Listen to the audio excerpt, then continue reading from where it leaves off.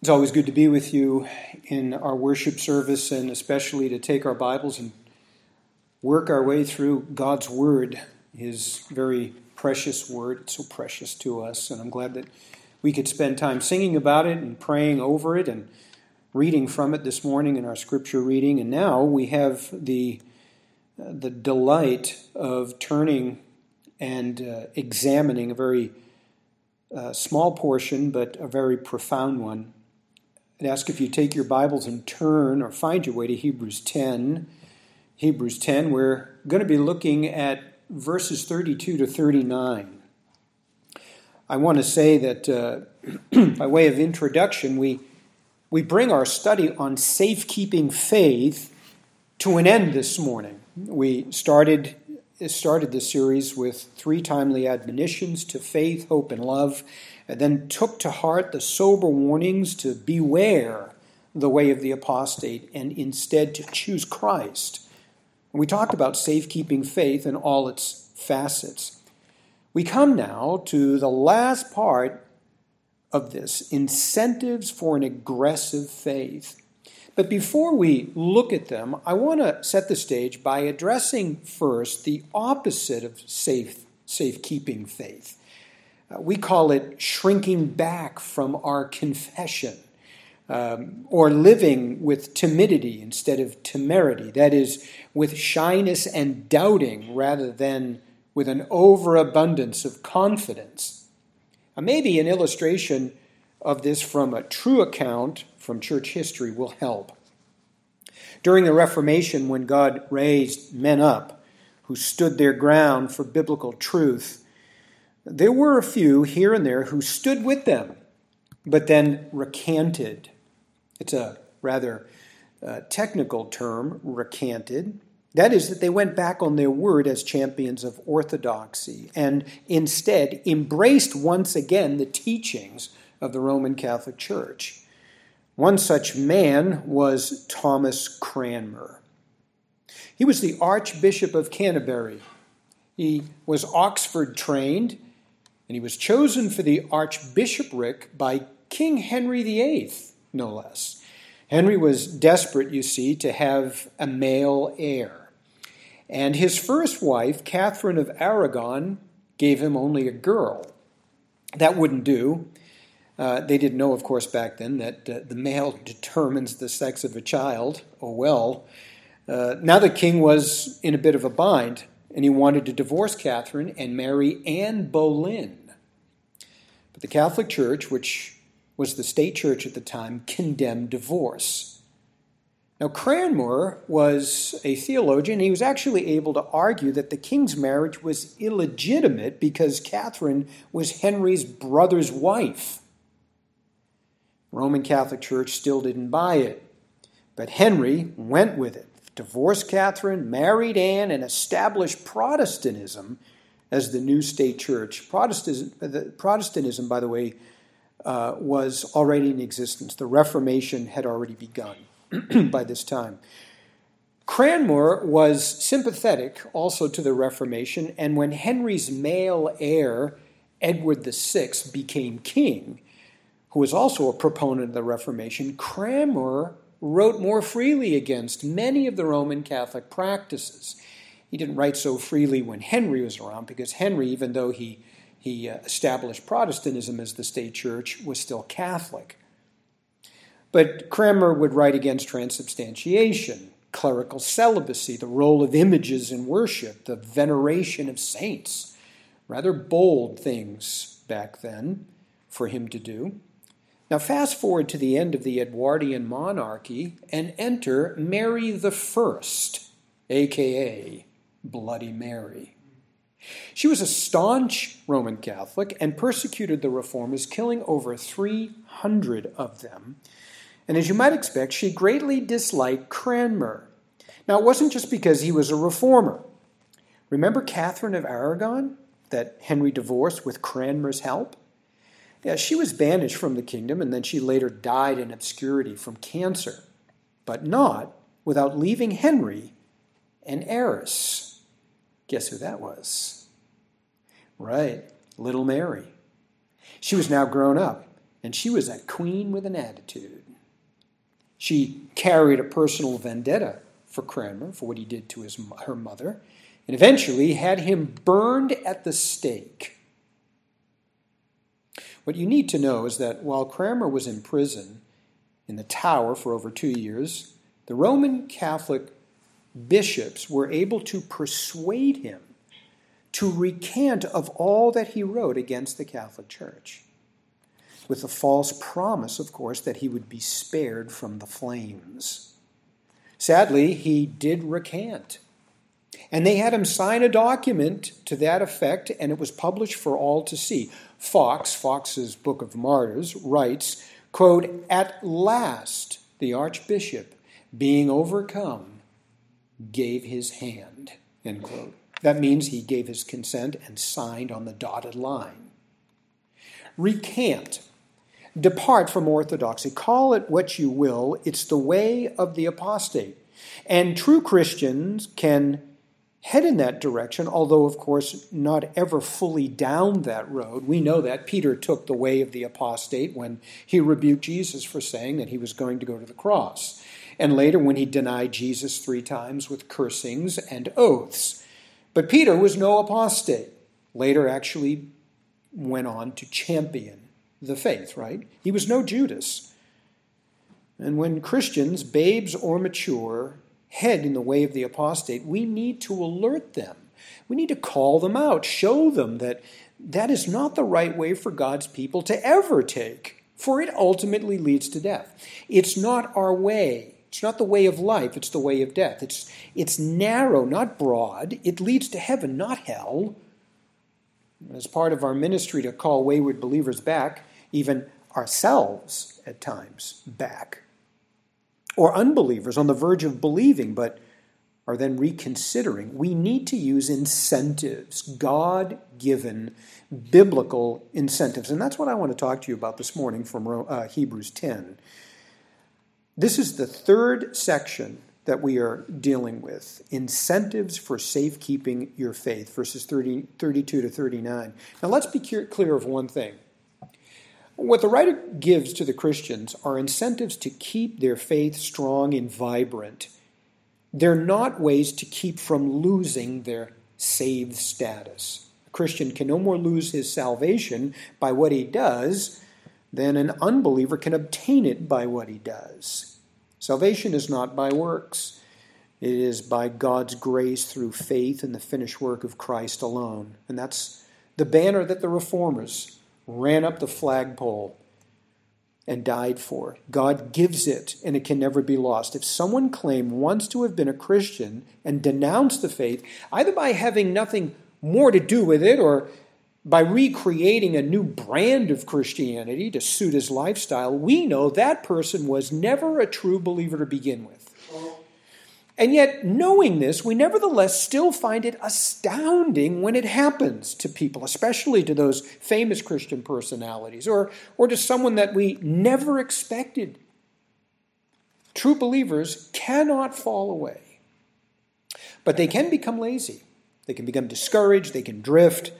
Of course, Christians never have a right to any of those things, by the way. Now you say, but all Christians experience these things to some degree. Some get lazy, some are discouraged, some drift. We all, to some degree. Yes, Christians do, but I'm saying that they don't have to. They don't have to. These things might be usual for Christians in America, but they are not normal. There's a difference between usual and normal. Sin is usual. It isn't normal. Normal is the aggressive, obedient living. You see, normal is to be like Christ, right? Are we called to be like Christ? That's the norm for human beings. Besides, if it's true that we overcome our laziness or depression or drifting by applying God's word, then if we knew how to do that in the first place, we would never have suffered these things in the first place. I believe that the church has gotten to the point, beloved, where it tells itself that usual is normal, and that we should not expect to be, that we should expect rather to be lazy and depressed and adrift, and that's okay. if we are, because, well, it happens to everybody to some degree or other. It also goes on to say that if it happens, we're not responsible. I'm not making this up. I actually wrote on this very subject a few years back in a book called Whole Counsel. I want to quote something I said there. Quote, "The church has been influenced by a culture that places as a matter of course an individual's responsibility to live healthy, wisely, peacefully, and lawfully on something else. Illness, environment, miserable people, job, government, and so on. Blame shifting is epidemic. American Christianity has adopted and sanctified a version of this secular ideology and promotes it tenaciously. Groupthink has finally become churchthink, which not only sees no place for individual responsibility to win over temptation and sin, but fiercely discourages it in many different ways. You can't do it all. And you can't do anything, in fact, in the Christian life. It's all of grace. If you try, you're operating on your own strength. God's love will carry you through. It's okay if you get depressed. You're only human. Don't worry if you lose those daily battles. You've already won the war." And they go on and on and on. These misconceptions fuel a laissez-faire approach to the Christian walk. Veteran biblical counselors can vouch for the fallout from such a harmful stance. Counselees continue to wane in their faith, sometimes shipwrecking. Why else would the biblical counseling movement be thriving? Oh, there is plenty of demand. The fashionable exterior of the believer who is wanting in his biblical view of responsibility may be bright and cheery, but his inner man is fragile and cannot keep from cracking under pressure. We really need to resurrect the biblical principle of winning. But I think it's a hard sell today. Few Christians think of themselves in terms of this militant posture. Most would find the notion of conquering burdensome and our responsibility to win overwhelming. The Americanized Christian culture warns us that responsibility enslaves. Real freedom, it says, is the relinquishing of responsibility. It says, don't worry, it's okay if you cannot do it. Don't be so hard on yourself if you're unable. It's not your fault for thinking this way. You were victimized. And again, on it goes. And this kind of thinking, this worldly thinking, this is what the pill industry and the psychological world and the classic Christian counseling world count on for the thriving of their enterprises. The truth of the matter is that denying our God-given responsibility is really what enslaves. Oh, there may be the initial sense of relief at the thought that you're not responsible to overcome your problems or win, but eventually your relief will be overshadowed by the misconception that you are stuck with this problem for the rest of your life and have only medicine, therapy, or coping mechanisms to depend on for help. Believe that satanic propaganda, and you will enslave yourself to sin, and you will continue to limp on the narrow road. Powerful, liberating truth is that we have been recreated in Christ to be valiant warriors who are responsible to win. Responsibility, in large part, is what it means to be made in the image of God. As such, God has outfitted us with state-of-the-art weaponry with which to represent him in our good fight, and we must learn to use it. Any counsel that ignores the implications of what we are in Christ succeeds only in securing for us the status of helpless victim.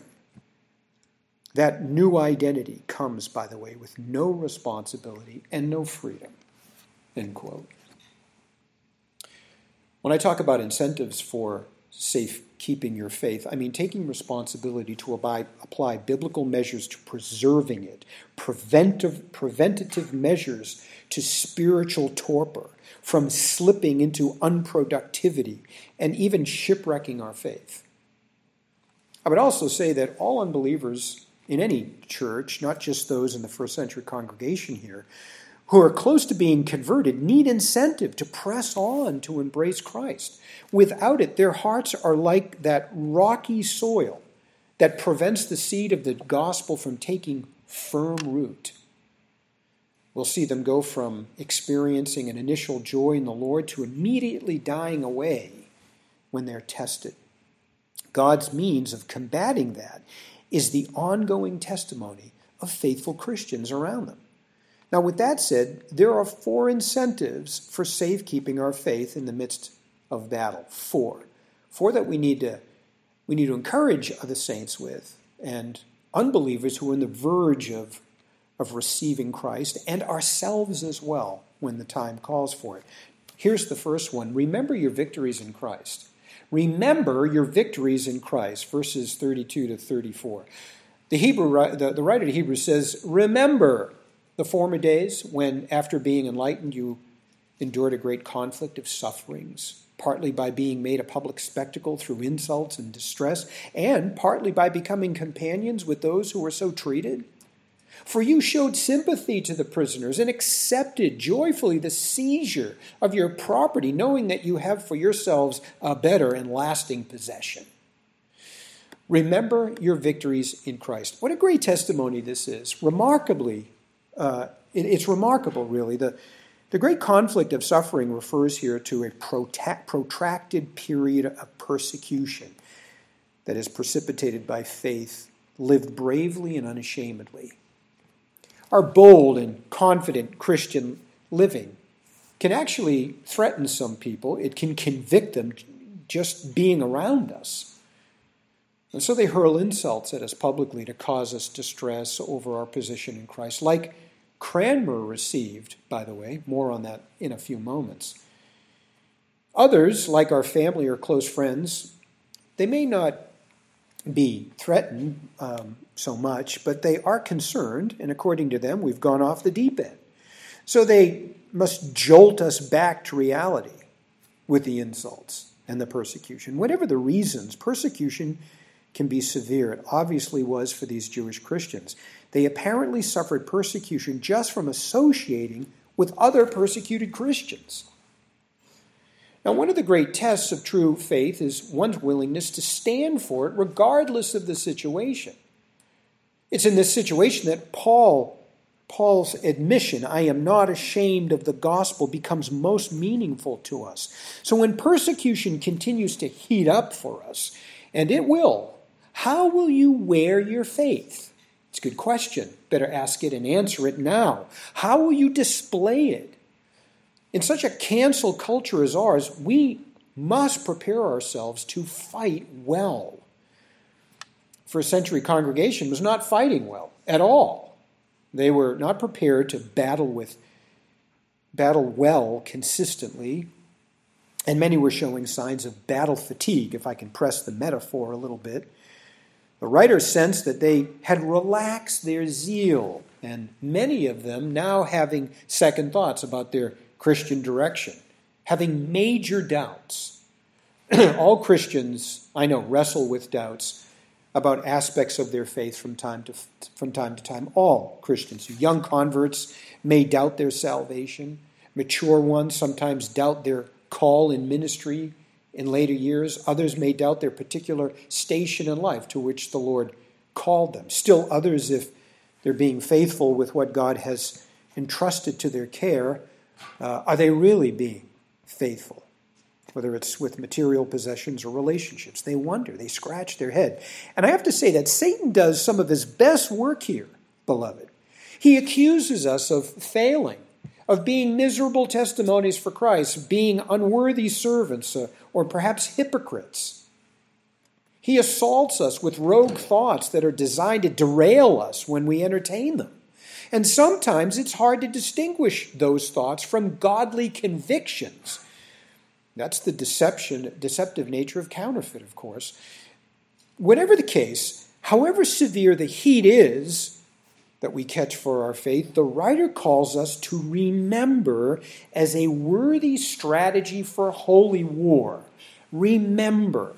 Now, the biblical concept of remembrance is a powerful strategy. A lot of Christians don't realize this. They're not familiar with it. It's more than just thinking back on something. It has the idea of reenactment.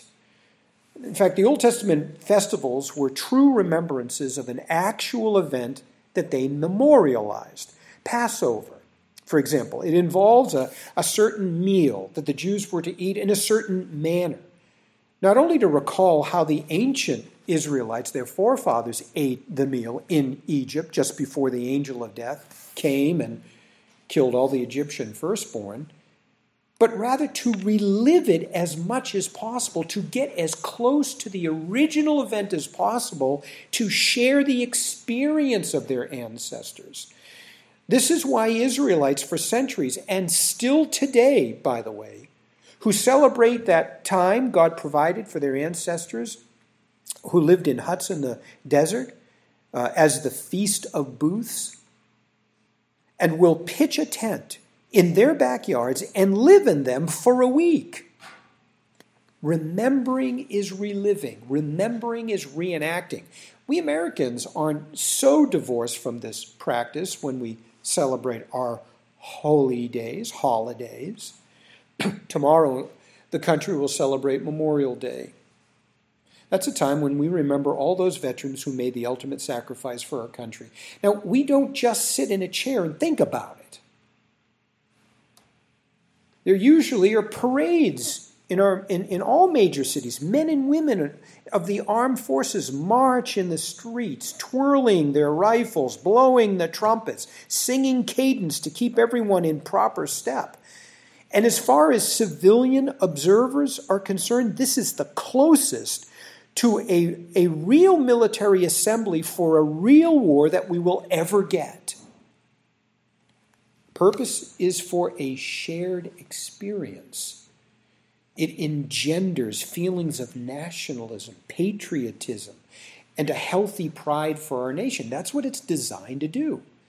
Now, maybe now you know why America celebrates the War of Independence on July 4th with fireworks. Because those are the rockets' red glare and the bombs bursting in air that gave proof through the night that our flag was still there. And you can sit and read about it, you can think about it, but you want to go and watch the bombs. That's different. It engenders something different. Biblical remembrance is still a powerful tool in the New Testament church. When we celebrate the Lord's Supper next week, we get as close to the Last Supper and as close to the first Christian communion as possible, experiencing what the 12 experienced with the Lord himself. And this is the best way to pass on our beliefs to one generation, from one generation to the next. In Hebrews 10, the writer tells us essentially to remember and relive their past zeal for Christ. You endured persecution of a severe kind like a true warrior. Do you remember? Well, do it again. You can, he says. The fact that you did already proves that. He says, don't be afraid to associate with fellow believers who are currently being persecuted too, some of them now in prison. You did that already.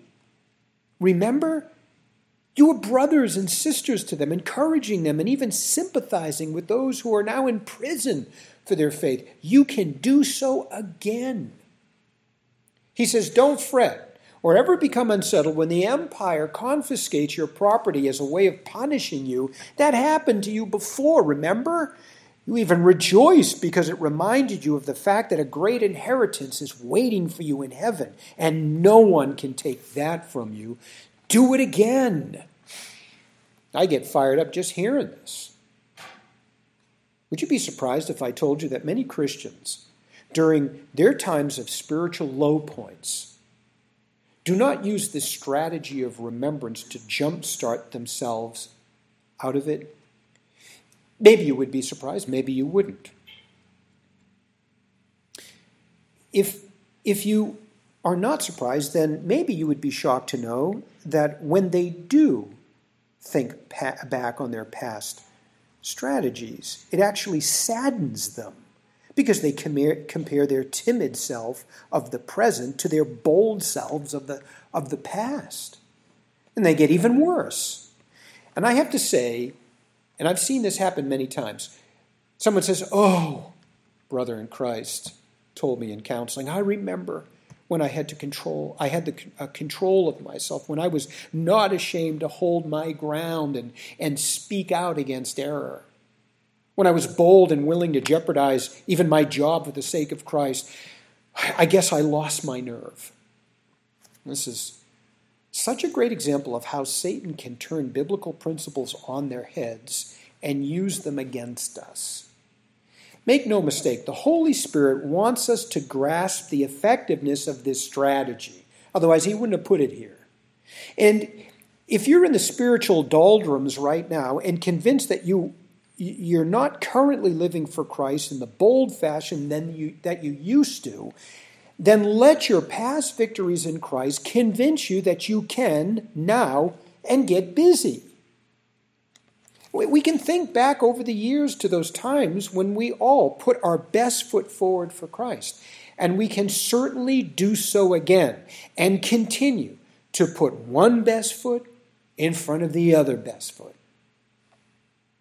Remember your past victories in Christ. Number 2, remain confident in the faith. You have every right to be. Remain confident in the faith. You have every right to be. Therefore, the writer says, verse 35, do not throw away your confidence, which has great reward. As far back as the 1960s, the well-known pastor of 10th Presbyterian Church, Donald Grey Barnhouse, has gone down in the annals of Christian thought as saying, quote, "The only right that a Christian has is to go to hell," end quote. Now, the context in which he said that he belted that out, actually, spoke against prideful thinking.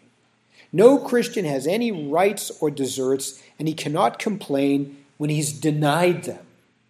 That was his point. Barnhouse was driving home the truth that we all deserve hell. Never forget that. Now, that makes God's salvation, of course, all the more precious, and it flattens out any hint of sinful pride in our souls for sure.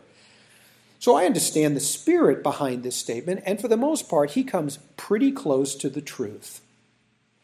But the message from Hebrews 10:35 and other passages is that we Christians do have a right to something else besides hell, and that is to be confident in our Christian walk, because our confidence is rooted in Jesus' promise to us that we have a great reward in heaven.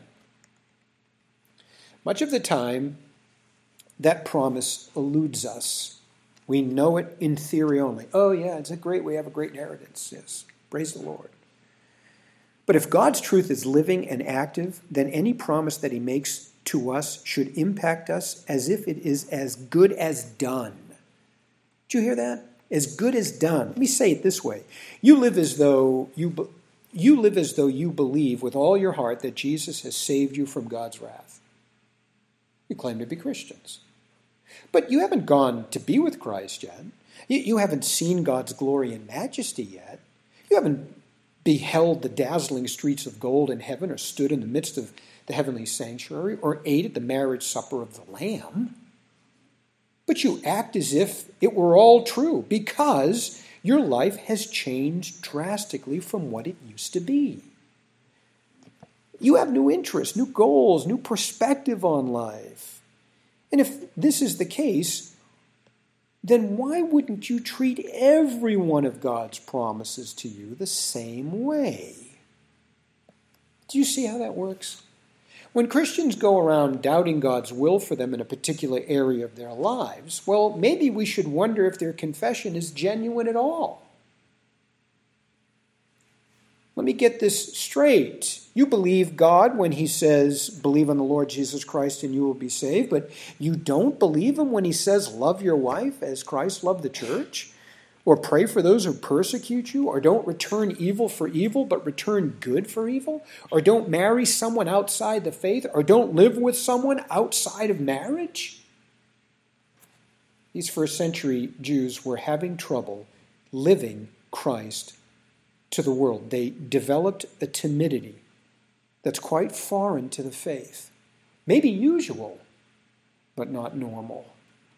So the writer says, don't throw away your confidence.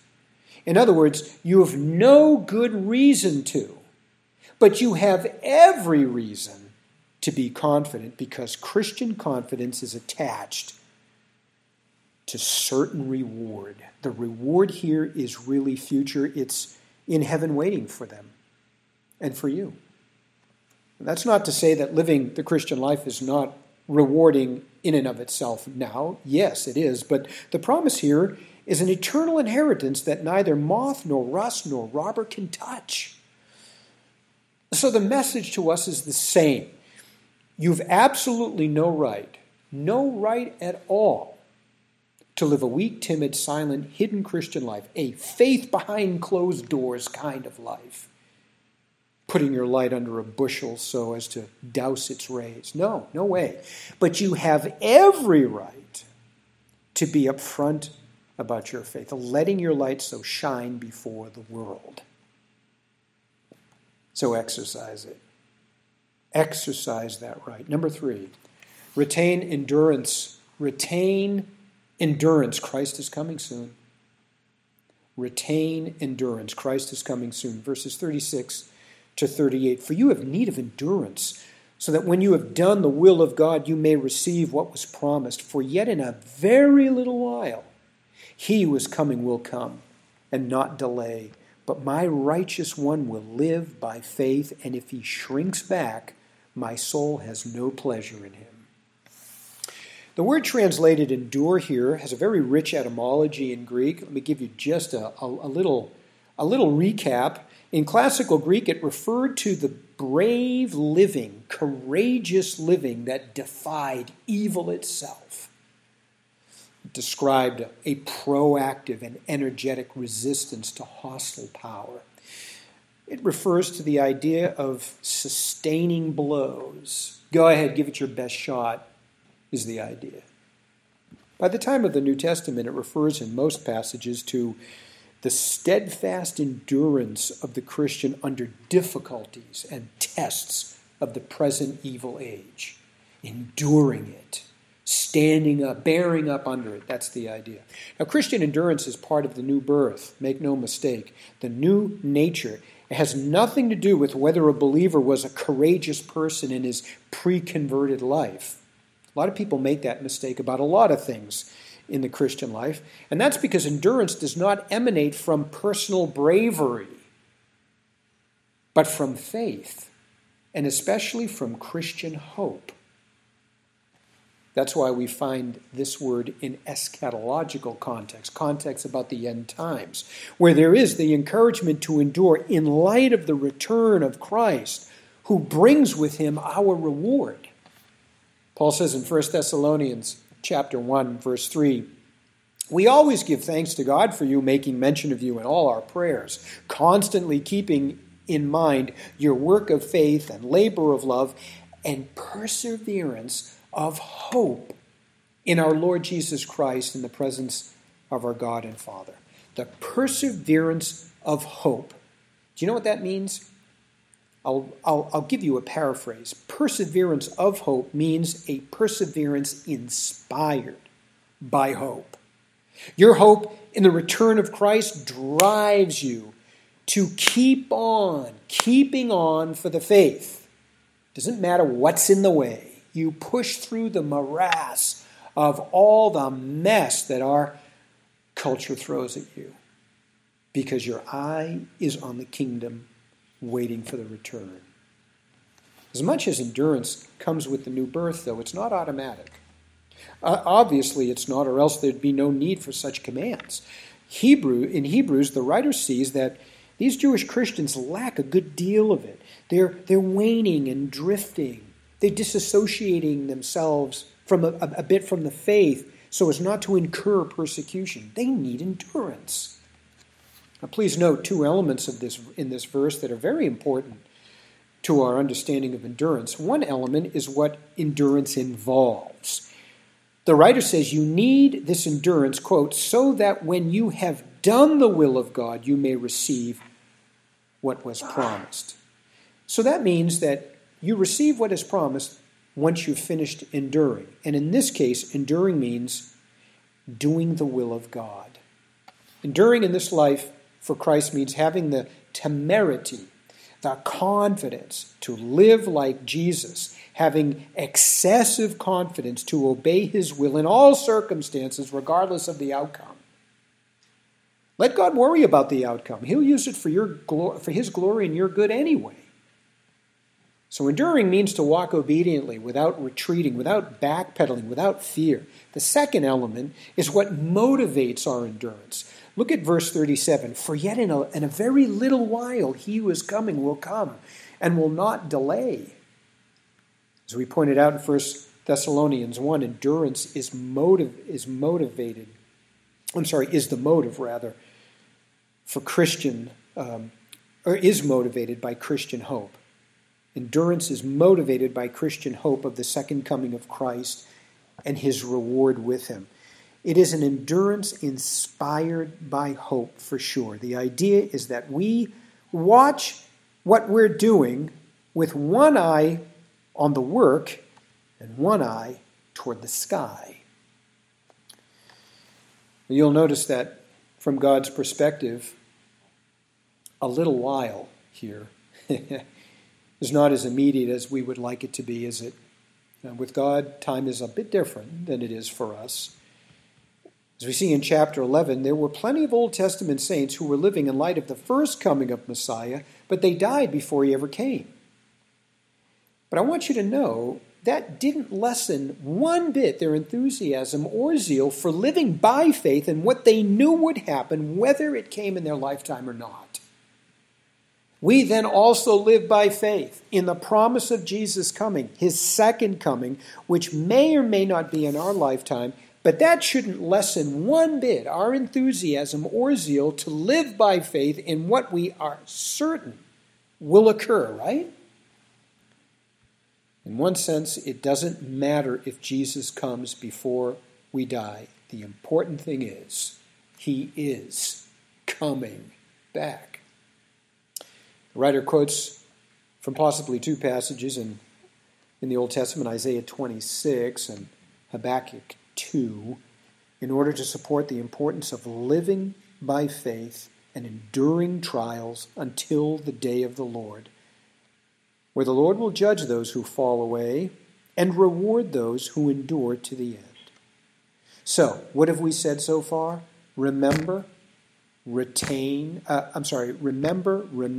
retain. And now he says, reassure.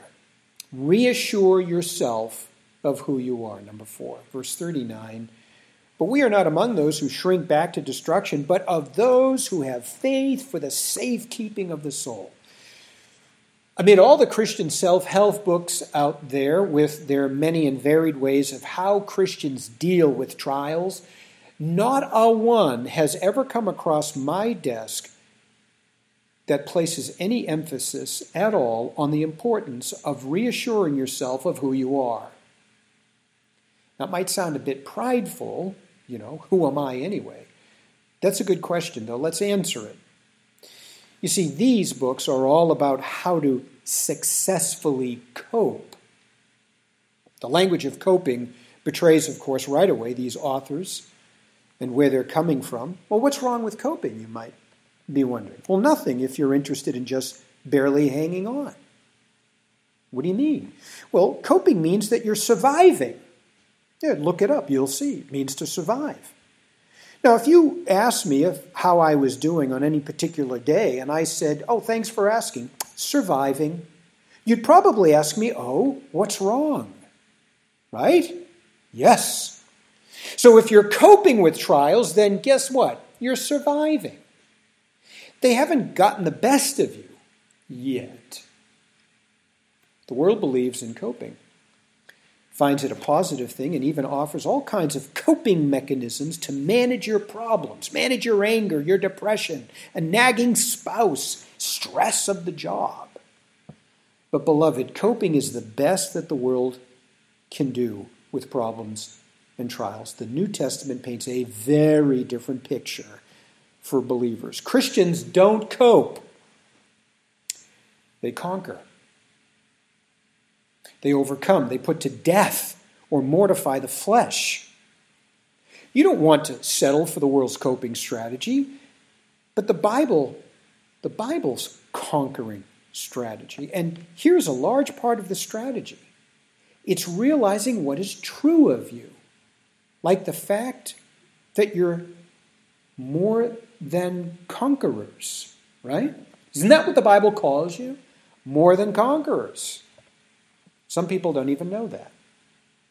When it comes to saying no to handling our situation sinfully, Paul teaches the Christians in Romans chapter 6 to consider what is true of them. In the first 10 verses, let me say it that way, Paul tells these Christians that they have died with Christ. What else? They have been buried with Christ. What else? They rose with him to newness of life. Now comes verses 11 and 12. So you too consider yourselves to be dead to sin, but alive to God in Christ Jesus. Therefore, sin is not to reign in your mortal body so that you obey its lusts. You see the relationship between verses 11 and 12. If it is true that you are really this person, then all you need to do is consider that, and you do not have to give sin any part of your thinking, of your actions at all. That might sound rather unimpressive as a strategy for overcoming temptation, but I assure you that it's quite the opposite. It's dynamic. This is a dynamic, revolutionary principle. Consider what is true of you. In addition to the fact that it comes right from the mouth of God, it communicates a fundamental truth in spiritual warfare. In fact, in any warfare or fight. And that is, winning or losing a fight is all done first in the mind. First in the mind. If anyone wins a battle, it's because he wins it first in the mind. He's confident that he will win before he engages in battle. Then he comes out victorious. Now, there's nothing superstitious about this, okay? Don't misunderstand what I'm saying. I'm not saying that by simply believing that you can win a fight, you automatically can. No. But if you have the slightest doubt about your own abilities and whether you can win, you will surely lose. No question. In the Christian's case, it happens to be true that they can win over temptation by considering what is true of them. Theoretically, we're dead to sin. We don't have to give ourselves to it anymore. So it makes absolute sense that Paul should tell Christians to consider what is true of them so that they can then act in a way that is consistent with who they are. You're dead to sin. You're alive to God. You don't have to give into sin anymore. You can say no to it. So say no and walk away. The writer of the Hebrews, in like fashion, tells those Christians in this church who seem to be fearing man and losing ground that Christ already won for them to consider what is true of them. He says, we are not among those who shrink back to destruction. Rather, we are those who have faith for the safekeeping of our soul. Never forget that. Now go and be zealous for Christ. That's the idea here, beloved. I mentioned the tragic end of Thomas Cranmer. He experienced betrayal, revenge, and ultimately a cruel execution. If you ever read his story, you'll see. But in many ways, it was a triumph, and it remains one of the greatest true life accounts in church history that we can look to when we need to bolster our confidence. You say, really? How? Well, Cranmer may have recanted, but he was no apostate. I need to tell you the rest of the story. On the day of his execution, he recanted his recantation. That's right. He was a true believer who feared man, sadly, and let that fear sidetrack him for a brief moment. He is one such Christian who may have seemed to go the way of the apostate, but he didn't end up there. Our passage would have done Cranmer a world of good at the time of his recanting. Maybe it did eventually, because he was well versed in the Bible. And of all the great things that he sacrificed for the Reformation, perhaps the greatest of all was his own hand. You say, what? Yes, his own hand. As the account goes, once Cranmer shook himself out of his spiritual stupor, he boldly proclaimed the truth to the townspeople on the day that he was supposed to claim allegiance to the Roman Catholic Church. Here is a bit of that account. Quote,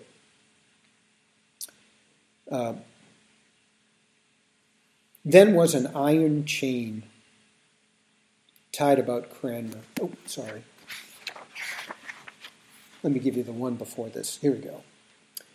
Cranmer says, and now I come to the great thing. This is before the crowd, which so much troubleth my conscience, more than anything that ever I did or said in my whole life, and that is the setting abroad of a writing contrary to truth. He's talking about a document that they put together and made him sign for a recantation, which I now renounce and refuse, as things written with my hand contrary to the truth which I thought in my heart, and written for fear of death, and to save my life, if it might be.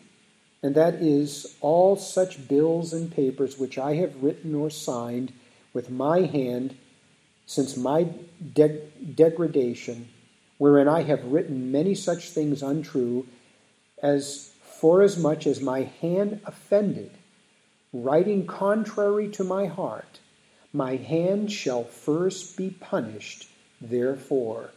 For may I come to the fire, it shall be first burned. With that, they rushed Cranmer to the pyre. And here's what he said next. Quote, then was an iron chain tied about Cranmer. When they perceived him to be more steadfast than that he could be moved from his sentence, they commanded the fire to be set unto him. And when the wood was kindled, and the fire began to burn near him, stretching out his arm, he put his right hand into the flame, which he held so steadfast and immovable, saving that once with the same hand he wiped his face, that all men might see this hand burned before his body was touched. His body abide and the burning with such steadfastness that he seemed to move no more than the stake to which he was bound, his eyes lifted up to heaven. And he repeated, quote, his unworthy right hand, so long as his voice would suffer him, and using often the words of Stephen, Lord Jesus, receive my spirit. In the greatest of the flame, he gave up the ghost. End quote. You see that Cranmer no doubt recalled his former victories in Christ. He was the author of the Common Book of Prayer. He was the author of the 39 Articles of Faith for the English Reformation, all before this happened, obviously. He pulled himself together in this most grievous trial, and he behaved as the warrior that he was in Christ, that we all are. He died a martyr's death, a high honor for any Christian. And he went down in church history as the leader of the English Reformation. Oh, our Father, we are so grateful for